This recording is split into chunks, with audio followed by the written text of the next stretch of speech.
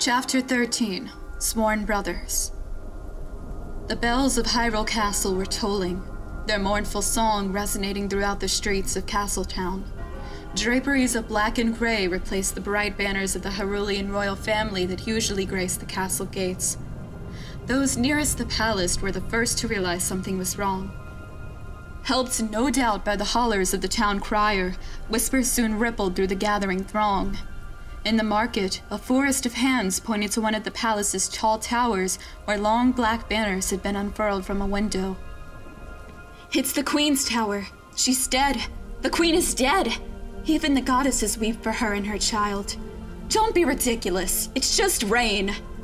The heavens had not wept when the last queen had died. The people of Hyrule had loved Queen Griselda, the last lady of the once grand House Harkinian. That day, the goddesses had not shared their sorrow. Almost at once, the rumors began and spread like wildfire. Most folk agreed on one thing. The queen had died in childbirth along with the unborn prince. Some noted that there had been no complications when her last child, Prince Ewan, was born, and nor had she been sickly. Some blamed the Gyarados. Some blamed the queen's nurse, Impa, for she was a Sheikah, and that alone was cause for suspicion. Others blamed the healers who had attended the queen, and a small fraction believed it was a curse. Those well-versed in Hyrule's history and legends suspected this was a sign of troubles to come. These scholars spoke of a pattern. Every millennium, as the kingdom of Hyrule rose to prosperity, the kingdom was struck down by a violent and terrible calamity. The last such occurrence had been almost 1,000 years ago. The appearance of the comet, over 2 months ago now, was no coincidence. Noboro had no time or patience for rumors or speculation, and to her dismay, the town was not the only place bubbling with them. The castle servants and guards were just as bad at spreading rumors as the rest of the Hylians in Castletown. The kitchen staff had been so abuzz with talk that morning, Noboro was certain she could have snatched an entire tray of food without anyone noticing. For now, she had other things to do. Waiting until Ganondorf was busy with the royal council and King Nohansen, she slipped away to his room.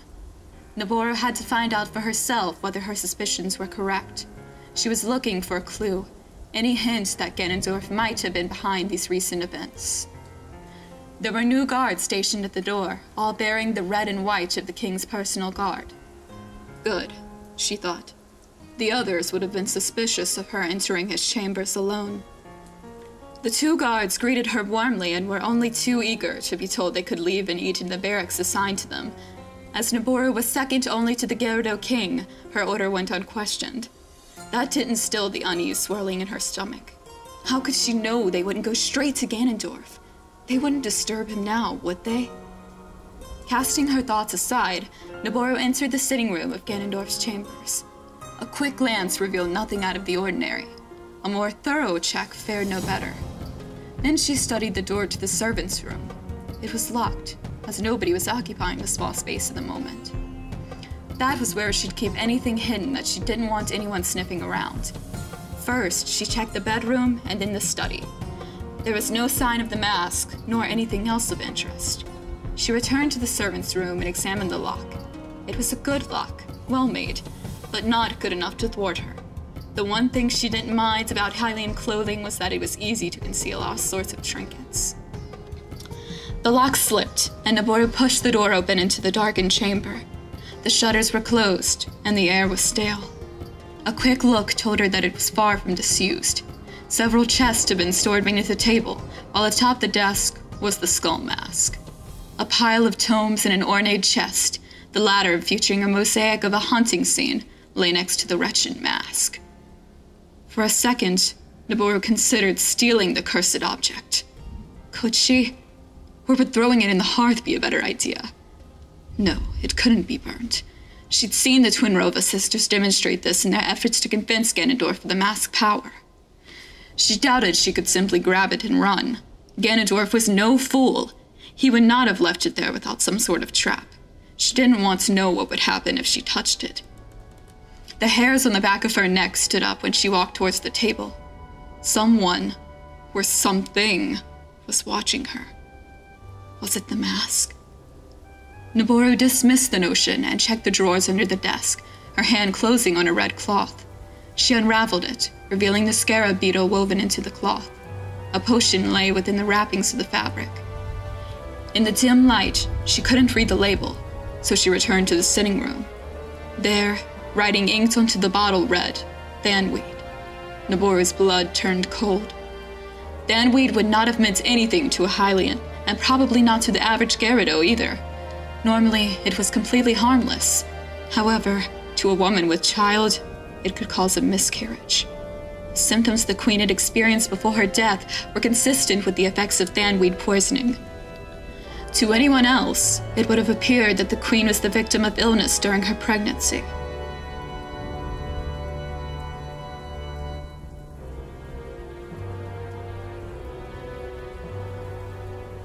Noboru wondered how Ganondorf could have given the queen her potion. Slipping it into her goblet while she feasted alongside the king would have been risky. Unless... She stared into the servant's chamber, towards the place where the skull mask lay. It would make Ganondorf invisible when he wore it. Although Impa had told her that the magic was becoming difficult to use, Ganondorf only needed to draw on the mask's power. He didn't need to use the currents of magic that flowed through Hyrule. He murdered a child in its mother's womb. Noboru's stomach twisted at that, nausea threatening to make her vomit. She grasped the table, willing herself not to be sick. Damn it! I will not give him the pleasure of seeing me like this. A reckless rage seized her, and she screamed, throwing the bottle against the wall where it shattered. Just then the door opened, and the man himself strode in. He glanced down at the shattered glass, and then back at her. His eyes noted the open door of the servants' chambers, but before he could speak, Noboru confronted him. "What have you done?" she demanded. "What is the meaning of this?" Ganondorf met her question with a question. He did not sound surprised. Somebody tipped him off. Then, Ganondorf spotted the red cloth that Noboru still clutched in her hand. "You should not be rummaging through my things like a thief, Noboru," he said, his voice growing dangerous. These words only spurred Noboru's growing fury. "You call me that after what you've done?" she shot back. "You murdered the queen and her child!" "It was a necessary evil, Noboru," Ganondorf replied with no hint of emotion. A part of her was shocked. She was expecting him to deny it, to tell her she was mistaken, that it was not what it seemed. Instead, he admitted it up front. A part of her had hoped she was wrong, and that Ganondorf had not committed this atrocity. But now, he'd admitted to it. Was this some part of the madness that had taken hold of him? "How could you?" she asked, her voice strained. She felt sick, disgusted that her husband could do such a thing. "She was Sheikah," Ganondorf said, his voice growing icy. "They slaughtered our people. Have you forgotten that?" It was common knowledge amongst the Gyarados that Sheikah had slain Ganondorf's parents. What drove them to do this, nobody knew. It was rumored that the Sheikah, loyal to the former Hylian king, had hoped to frame the murder on the Sheikah rebels and bring an end to their long and bitter war. The plan hadn't worked. Instead, the Gyarados formed an alliance with the rebel Sheikah. That brief union was not to last. When Ganondorf became king, he severed that bond with fire and blood. Only King Nohansen's desperate plea had stopped the slaughter. And now, Noboru was sure they stood upon the precipice of another war, and all because Ganondorf had killed Nohansen's unborn son. "That child never asked to belong to a race that had been at war with us, and nor did its mother! What did you think this will gain except more bloodshed if anyone else finds out?" Ganondorf was quiet for a moment, simply staring at her. "That may have been avoided if the Sheikah had not assassinated the entire royal Gyarados family," Ganondorf replied coolly. "Nor if they had not cursed us." "Is that what this is about?" Noboru asked. "Revenge?" She had only been an infant when Ganondorf's family had been slaughtered, but Ganondorf, only a young boy at the time, had survived. Noboru did not envy him. She might have pitied him in the past, but not now. You don't know that they were the ones who cursed us. Who else could it have been? They've despised us for over a century. It isn't right to condemn a whole race, or two for that matter, for the actions of a few. Revenge won't change what happened. It will only make things worse. Why can't you see that? I should have known this would be too much for you, Noboru. Ganondorf began, no hint of regret in his voice. I thought you had the stomach for this. For killing infants before they are even born? Or children? Have you forgotten what happened to our son? Noboru was screaming now, no longer caring what Ganondorf thought of seeing her like this. The room fell silent at the mention of their child. Like many other Gerudo children, he had been stillborn. For an instant, Ganondorf looked stricken. Then he stepped towards her, reaching for her. Just as his hand touched her cheek, Noboru stepped back and slapped him hard across the face. Both Gerudo were as surprised as the other. I just slapped the king. I could have you hung for that, Noboru, Ganondorf said slowly, his yellow eyes boring straight into her own in cold fury. Noboru did not flinch. You would not dare, she seethed. Or perhaps you would now. For several heartbeats they stood there, each waiting to see what the other should do. The outrage in Ganondorf's eyes dimmed like dying coals, and he turned, casting his gaze towards the balcony. Every night I see them, Noboru. The sick, the dying. The people plead for me to help them, to end the suffering inflicted. Yet I know I must deny them, for there is nothing I can do. I am their king, yet against this affliction I am powerless. Do you know what that's like? That is why I must do this. Why we must. Can't you see that? There was a strange tightness in Noboru's chest, and for just an instant, Ganondorf seemed more like the prince she married. He turned to meet her eyes, and there was the familiar look of exhaustion in Ganondorf's features. He hid it from most, but Noboru had known him long enough to see how much the Gerudo's plight and his own sorrows had drained the man. You will not be helping our people by starting a war, Noboru said, swallowing the lump in her throat. Nor will this quest for vengeance sow anything but more vengeance. Whatever that mask promised you, it's lying. You say you want to save our people, but now you've as good as condemned us all. You're wrong, Noboru. Ganondorf's tone was still laced with ice. We can win this. Trust me, and I will put aside all that you have said and done against me. Then get rid of that mask. Renounce your allegiance with the Blinn. How can you not see that this path we now tread leads to war? I cannot stop what I have already set in motion. It's too late for any of us to go back now. Was that regret in Ganondorf's voice? No. Noboru knew she was imagining it. She wanted him to regret his choice, to see the error in what he'd done, to believe that this man was still her beloved. You agreed to this, Noboru. Ganondorf's tone was disappointed, sounding as if she had deliberately betrayed him. Agreed to it? Noboru almost spat, her anger boiling. You said we were going to use the Triforce to return life to our people, and I agreed to that. I came here intending to find out how we could steal it without them knowing, but I did not agree to this. She gestured towards the shattered glass glistening in the firelight. What else have you done?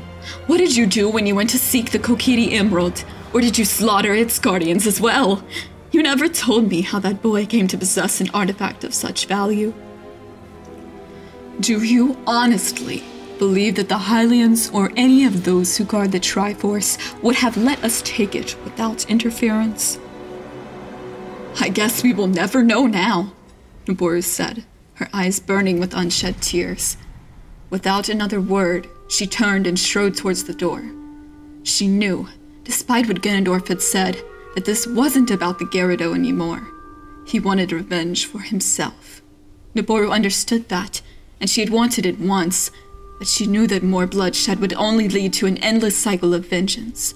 Her visions in the spirit temple had convinced her of that much. If only she had heeded them more. Perhaps she could have seen this coming. She was, after all, far better placed to help Ganondorf than anyone else, or she had been. It's too late for that, she thought. Ganondorf had wanted to save the Gyarados. Instead, he was ushering them towards their doom. Noboru. Noboru paused, one hand on the door. She hated the pain in his voice, knew that it was feigned. Her beloved would never have stooped to contemplating murder and genocide. I said I would stand by your side, so long as we remained to each other, and I did, Noboru said softly. I kept my oath, but you broke yours when you started planning this behind my back. By murdering the unborn prince and the queen, you've condemned us all. With no further word, Noboru opened the door and fled into the corridor. Her eyes prickled with tears unshed. She refused to let anyone see her weep. Before she knew it, she was running. Behind her, Ganondorf called out to her, beckoning her to come back. It was too late for that. He'd made his move. The die was cast, and there was no turning back time's wheel to stop it.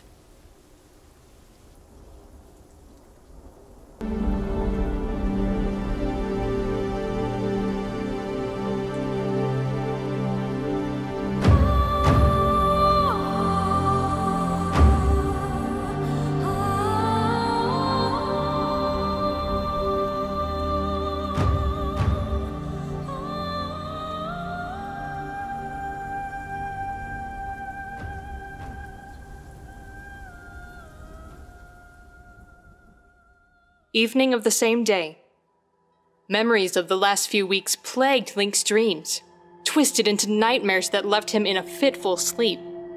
The giant Dodongo roared in fury, the cavern rumbling with each step of its enormous feet as it thundered towards him. The Kokiri ran faster through an endless tunnel. He turned when he heard a scream and saw Navi fall to the ground. She stretched one arm out towards Link just as the enormous Dodongo bore down on her. Link barely managed to take a step before the Dodongo's foot landed on top of Navi, crushing her in an instant. No! His scream of horror echoed down the tunnel. The Dodongo took a deep breath, and a blast of fire gushed from its maw.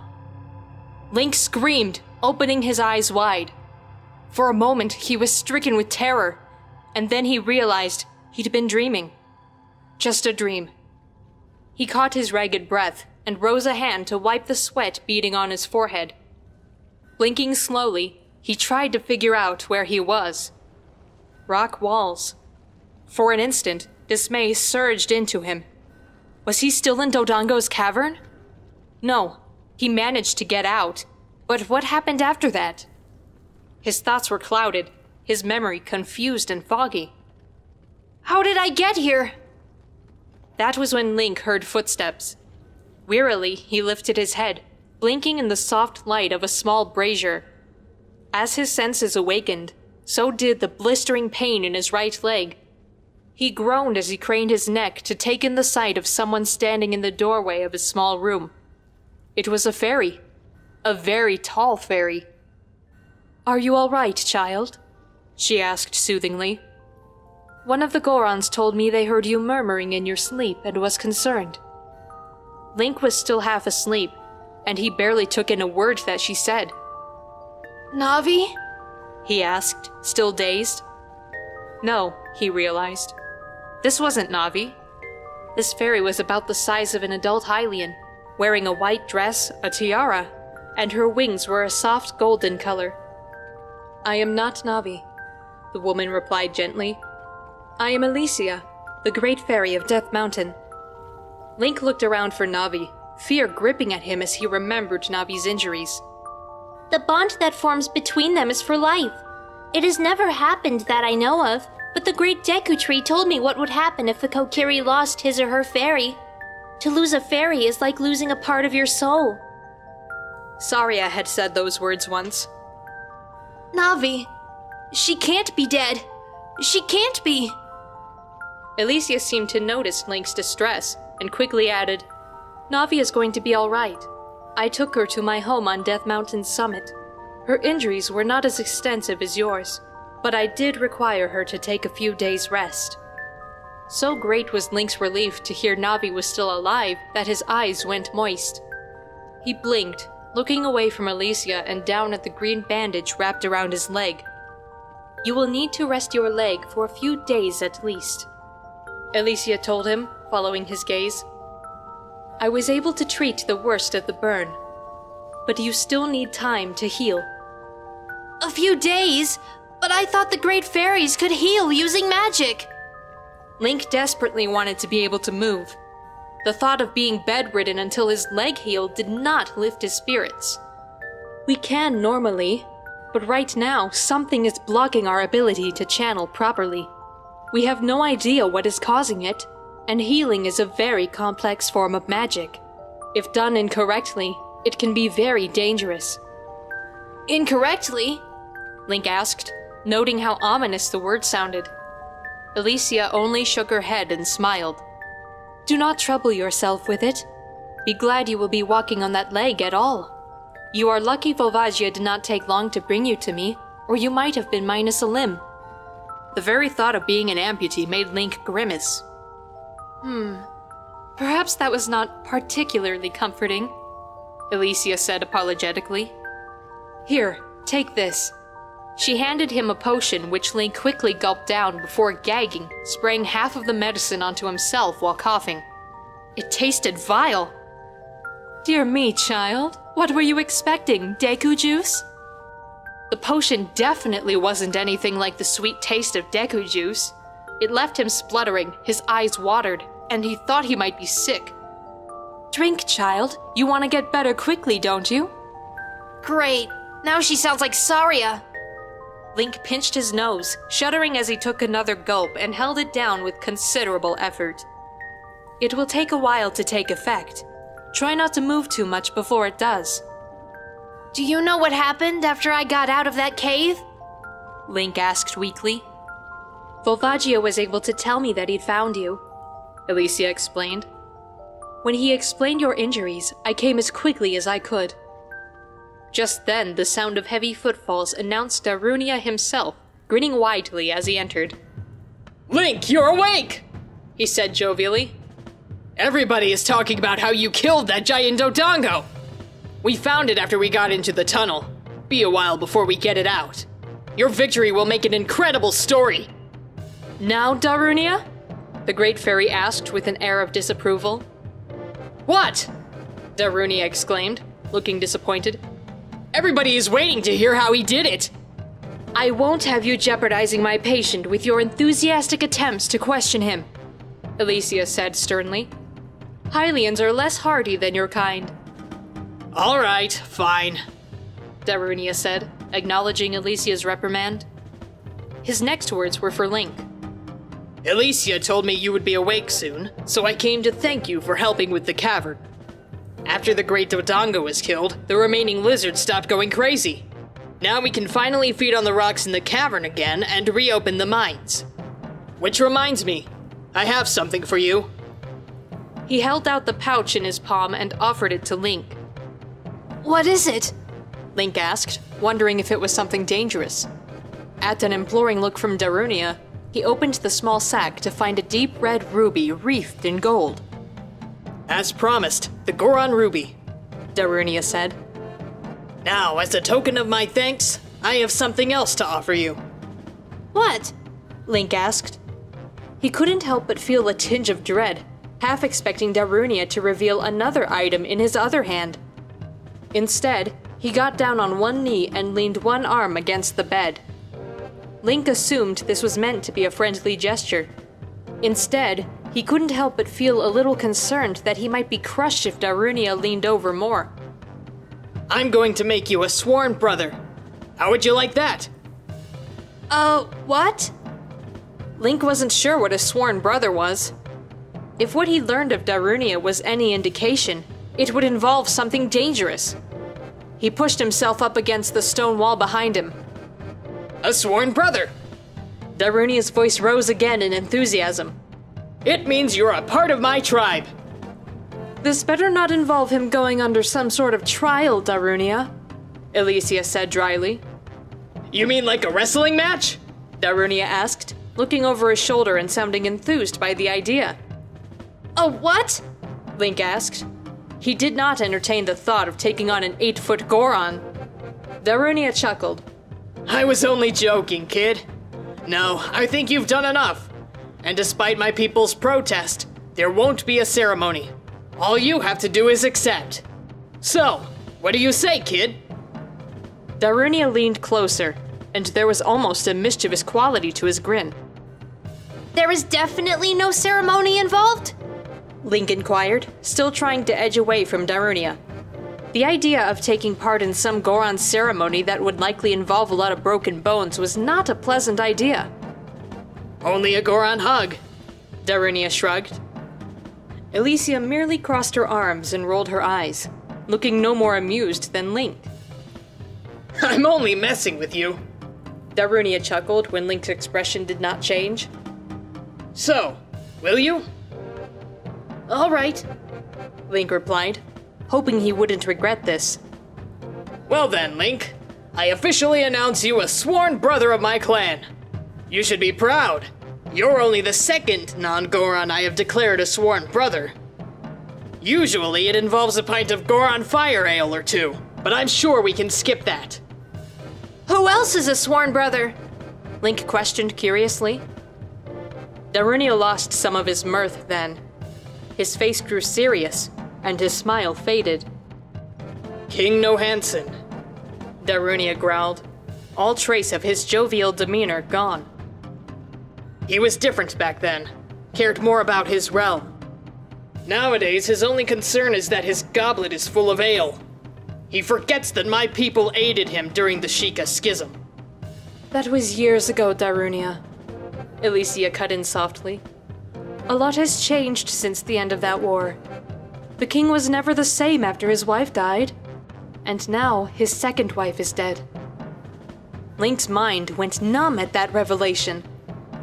Zelda's stepmother is dead? When? He asked, dismay filling him. He lifted himself up and tried to swing his legs off the bed, not caring that Darunia was in the way. Instead, he fell uselessly on his side, hot pain lancing through his leg. He groaned audibly through gritted teeth and forced back tears of pain. Darunia came to his aid, getting to his feet and propping Link on the bed. He tried to be gentle, but his efforts nearly splintered half the bones in Link's body. Thank you, Link gasped as the pain spread through his back. That was not how I intended you to find out, Alicia said, shooting Darunia a look of fury. Whether she was angry at Darunia for nearly splattering Link, or for letting slip about the Queen's death, or both things, Link was not sure. What happened? Link inquired, his voice cracked with a raw dismay. Maybe another time, Alicia said firmly. No, please, tell me, Link insisted. I need to know what happened. Alicia sighed, placing the potion back on the table. Very well. She sat on the edge of his bed as Darunia stepped away. What I can tell you is this. The Queen died during childbirth. Or at least that is what the people are saying. You couldn't heal her? As I said, healing is a complex magic, Alicia said sadly. The strength it uses to mend a wound must come from someone.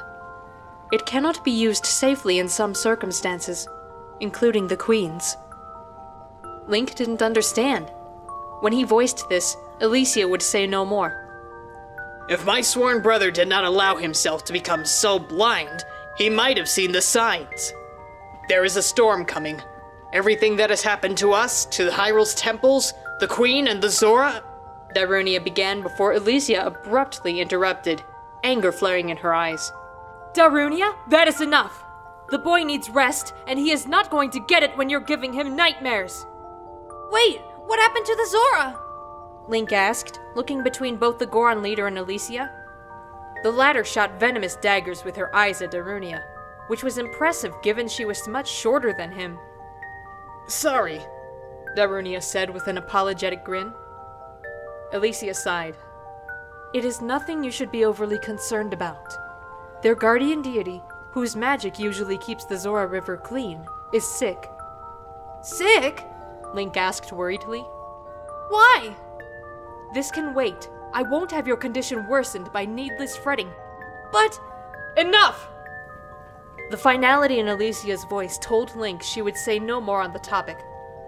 Enough, she repeated more calmly. I will find you some sleeping draught. Feeling unhappy, Link lay back upon his cloak, wondering how the Goron slept on the slab of stone. He hated the idea of doing nothing but waiting for his leg to heal. If only he possessed some ability in healing magic. That gave Link an idea. Alicia, can you teach me how to use magic? He asked. I don't mean healing magic. Alicia turned from Darunia and looked down at Link.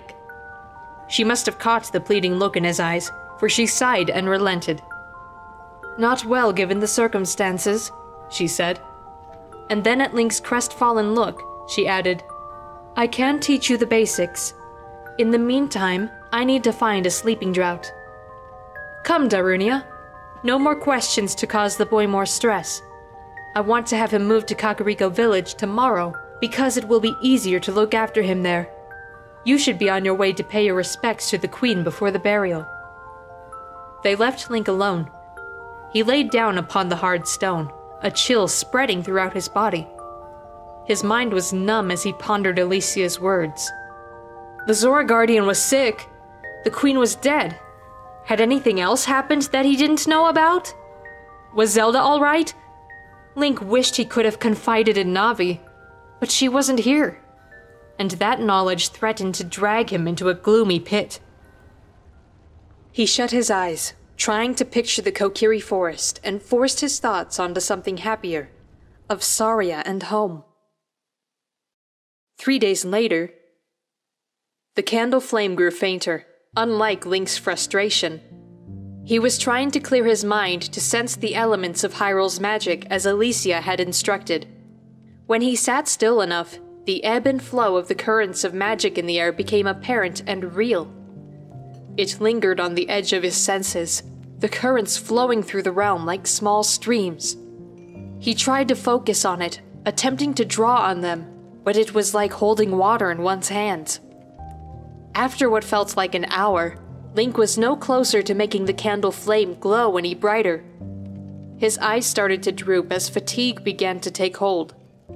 He was supposed to remove himself of all emotion, focusing entirely on sensing the plane of magic just beyond the senses of most. So far, the task was impossible, especially when his emotions were so turbulent lately. As he relaxed his breathing, Link closed his eyes as instructed. The pain in his leg and the thumping of his heart were both distracting. Finally, just as he was about to give up, he tried one last time to seize hold of the current of fire he was using to strengthen the candle flame. That was a mistake. Instead of having a clear mind and focus, the injured boy thought about the bed and finally took hold of the element of fire. Its warmth coursed through his veins, and the bed sheets began to smolder. "Link, stop!" Alicia ordered, and Link abruptly let go of the flow of magic.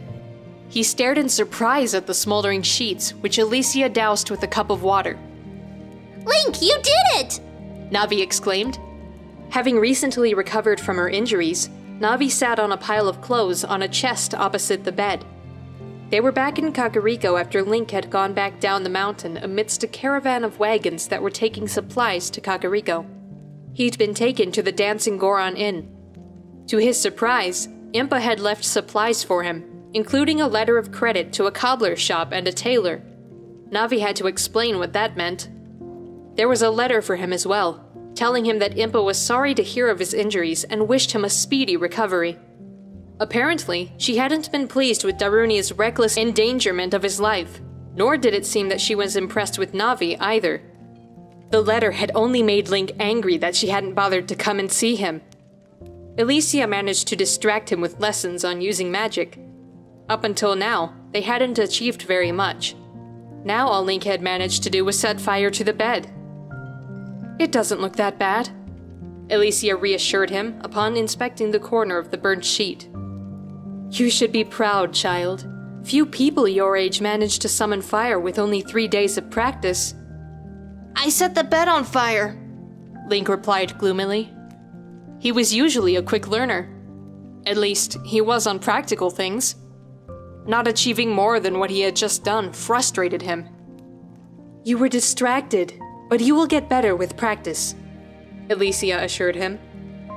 We will stop for today, and I shall be back tomorrow. In the meantime, I need to change your bandage. Link rolled his recently acquired green breeches, courtesy of Alicia, up to reveal the bandage on his right leg. She removed the bandage, and to Link's relief, the burn looked like it was healing well. It still hurt, and the injured area was discolored and disfigured, but it wasn't as horrible to look at as he feared. Still, he would have to get used to wearing the breeches if he did not want anyone to notice the scarring. Once Alicia had applied the new bandage, she gave Link a sleeping draught and left. Before the potion took effect, Navi flew over to him. You don't seem very happy that you managed to use magic. Most people are older when they start learning it, she said. I didn't manage to use it properly, Navi. I set fire to the bed, Link replied bitterly. Only just. Navi replied. Look, I know you want to use magic to help you, but it will take time. You just need a bit of practice, that's all. That's the problem, Navi, Link replied, laying his head back on the pillow. Time is something we don't have. Navi frowned, staring at him as though he'd spoken a different language. The look quickly faded and was replaced with one of deep consternation. I know, she replied softly. We can still do this, Link. You didn't think you could stop Goma, but you did. You survived the cavern while saving both of us and stopped the giant Dodongo. As long as we have the stones, we should be okay. Well, unless... She faltered, pausing. Link looked up from his pillow. Navi looked dismayed as though she had said more than she intended. Unless what? Link asked slowly. Unless Ganondorf comes looking for them, Navi admitted. It's strange. Ever since we saw him at Hyrule Castle, he has not attempted to come after us. Navi was right. Did Ganondorf have no idea where Link was? That seemed unlikely given his ability to see where they were through the eyes of wild animals. Am I walking right into a trap? Like the cavern? As the sleeping drought took hold, dragging Link into a dreamless sleep, one final thought stirred in his mind. How much time was left? After everything that happened, the Zora Guardian's illness, and the death of Hyrule's queen, it seemed they really were running out of time.